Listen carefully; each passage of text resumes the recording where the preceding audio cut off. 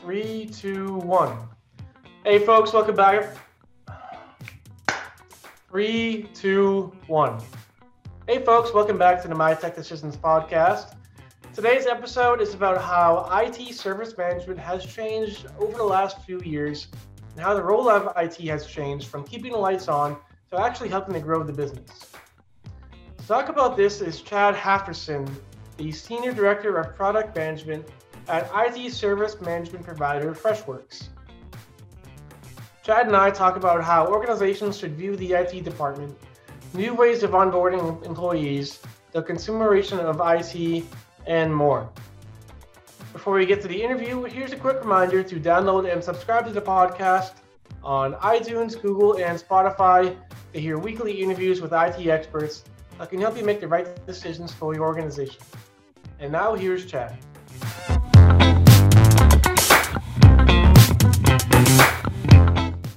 So we are talking about the do's and don'ts of IT service management, and keeping the lights on has been one of the essential aspects of IT.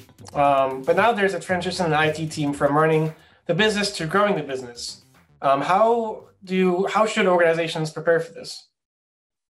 Yeah, that's a great point. And that's something that's actually, the transition's been going on for quite a while, not necessarily in ITSM per se, but in other parts of the IT organization, they've been thinking about that. And, really where, most organizations look at break fix, report a problem, fix it. Now companies are really starting to think about how can I proactively start helping my customers so I can keep them productive all the time. And that's really the big one. I mean, you want to run projects and deliver value to the business that's going to help them grow.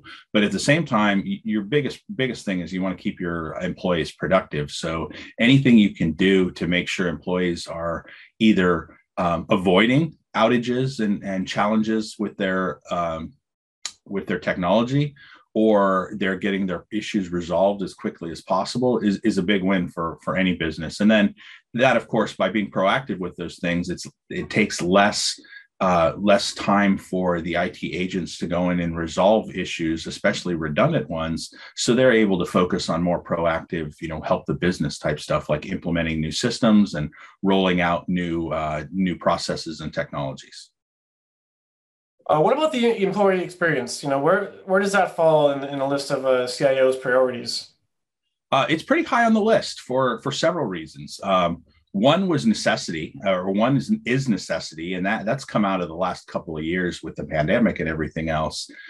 Your employees largely were remote, so you had to handle employee experience, or your employees weren't being productive at all. So a lot of companies jumped in fast to, again, enable that kind of self-service, enable that self-healing type of capabilities for their employees, so they could get help wherever they wanted, whenever they wanted, knowing that everybody is remote. You can't just go walk over their desk and fix something. Collaboration tools became a big part of that as well, where you want to be able to easily connect with your employees and let them connect with each other. And that has translated a little bit about how IT works as well, because rather than your traditional help desk where you go in and log tickets and agents work the tickets there, a lot of that interaction is done now through collaboration tools like Teams or Slack, things like that. So that's a pretty important one. And then the third big thing, which has been trending for a while, but really took on a big importance over the last few years as well, is employees and customers are used to instant gratification with their mobile apps. So I've got my phone, I've got my apps on my phone. I can go order a pizza and get it right away. I can go, check balances on my bank account right now and not have to talk to anybody. So they're used to that kind of just click the thing open, get help, and move on to your next task. And IT wasn't really set up that way even 3 years ago, and they're really seeing that they have to move into that area where customers can get that instant gratification while still getting their problems resolved and their issues taken care of as quickly as possible. Right. And kind of along the same lines, how has employee onboarding changed? I think now employees kind of expect to have all the tools they need on day one. Is Yeah. that accurate? Oh, absolutely. It's tough, especially again in the environment over the last couple of years. If you couldn't onboard your employees pretty automated and you couldn't get them their technology, on day one, they were sitting in their home office or sitting in a dining room at home with nothing to do except for maybe, make some phone calls and things like that, which is a tough way to get started. So we've really seen, especially with our customer base and I think, all ITSM customer bases right now, we've seen a ton of work around employee onboarding and making sure that the process is as automated as possible. So you can get all of those components to your employees as quickly as possible. I don't see that changing if and when this pandemic's officially over and we see more people in offices, just because employees have grown used to it, and it's going to be tough to justify why all of a sudden you're not able to provide that kind of service just because somebody's in the office. So I think I see it being a trend that customers are going to expect going forward. Right. And we kind of already hit on this, but I think employees expect more kind of consumer grade experiences, in there with their IT systems and in business software. Chief among them probably chat and IM solutions like, Slack and Microsoft Teams. How is, I guess called the consumerization of IT, how has that taken hold over the last 2 years? Yeah, we can blame the big guys like Apple and Facebook and Google for all of that. Employees in their daily life or in their non-work lives are used to being able to send their SMS messages, get their apps, group messaging, Facebook posts, all that kind of stuff, and collaborate. Or they don't call it collaboration when it's personal life, but they're able to interact with their friends, with even acquaintances, find people that they're looking for even, potentially jobs on LinkedIn and things like that. So they're used to being able to self-serve and do all that kind of stuff. So then you get into an office environment and they expect the same thing. Why would I not be able to get that same experience, be able to really coordinate with the other people that I work with in a collaborative fashion like that? So you see organizations really focusing on rolling out the Teams and the Slack capabilities across their organization. So there's that always on capability for their users. You see them taking a lot of the other tools that they use as well and trying to make them more self-serve like. So, we work with IT service desks, of course, and we've been doing some of that, trying to make sure that, employees can interact through Slack and Teams versus having to go and, find a different help desk portal on a different website somewhere else. It's all, let's just plug it all right into Teams and Slack. You see that with other applications like your expense reporting tools, like your business intelligence tools and everything else. So it's really trying to get customers to that place where they've got their one app. If you think of it, they've got a phone. They can do everything from their phone. I don't know if you've tried this, but I know a lot of people who have.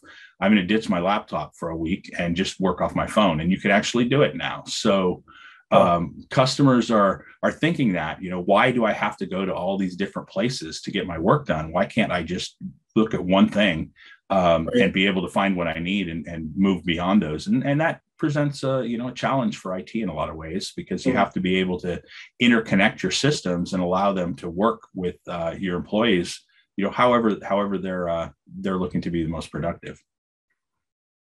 We already talked about onboarding, but I think another part of the, what has been called the Great Resignation is also, employee offboarding, and that, has to be a similarly smooth process. How do CIOs tackle the Great Resignation? I think there's two things. The first one is, what can I do to prevent it in the first place? And that goes back to the employee experience that we've been talking about the whole time. Can I make it as seamless as possible for my employees? So when they are doing their work, it's as easy for them to do it as possible. And there's not friction there just because of what they have to do to navigate through the tools and things that they use in their daily lives. But, there are always going to be people looking to do something different. And whether that's because they just don't want to, continue with the normal daily 9 to 5 life, or they're finding other opportunities out there, you're gonna find people leaving. So it's really important from an IT perspective and HR and the overall company for the most part to make sure that you're able to seamlessly offboard employees as well. So as I have a customer leave, or as I have an employee leaving the organization, I need to be able to quickly remove their access controls, remove their passwords, remove their accounts. Part of that is security, of course, because all it takes is one disgruntled person, and that's your best hacker out there. Or you've got financial implications of that as well. If you don't do it well, all of a sudden you're paying for a bunch of licenses for software and SaaS applications that you're not using. So it's really important for IT to be able to really wrap a process around how employees are offboarded, so you can handle those security and those cost aspects of managing those departures. So going forward, I think it's clear that hybrid work isn't going anywhere anytime soon. Yeah, more people are going back to the office, but I think most organizations are fairly open to like a hybrid work model. So how does ITSM need to continue to adapt to meet those demands of a hybrid workforce? Yeah, I think the interesting thing I'm seeing with a lot of the custom companies that are doing more hybrid work, where you have back to office as well as remote employees, is you still have to be able to connect those employees. So from an ITSM perspective, you still need to make it easy for customers to connect with the tools that they're using on a daily basis. You're going to have some people, like we are today, you're going to still have plenty of meetings where you've got people in multiple locations all trying to connect to have their meetings and record their podcasts, and it's just going to get more complicated, because in some cases you're going to have a number of people in one location, you're going to have some people in multiple locations, and you're going to have to figure out how to drive those meetings in those multiple locations while still keeping everyone included in what's going on. So it's important, and I think I touched on this a little bit earlier, it's important to make sure that with your IT systems in general, and I'll get to ITSM in a second, but it's important with your IT systems in general that you are able to include everyone that's working on a particular project or in a particular meeting or whatever it is. So you don't run into those. I mean, you get back to the Great Resignation again. One reason people might want to do that is because they're not getting the recognition they think they should be, because they're not in the office all the time. So being able to actually have everyone actively collaborating on projects, whether you're in Zoom, whether you're in Slack, whether you're in Teams all the time, is a big thing. And one way the ITSM systems can help with that is making sure you have a seamless experience for your employees, regardless of where they are. So it doesn't matter whether I'm at home asking a question or I'm in the office asking a question.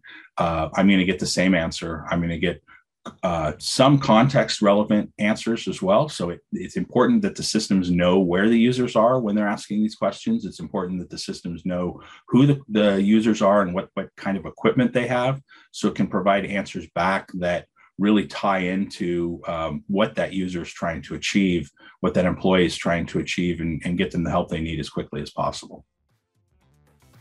Great. Chad, thanks very much for stopping by. We appreciate it. That's it?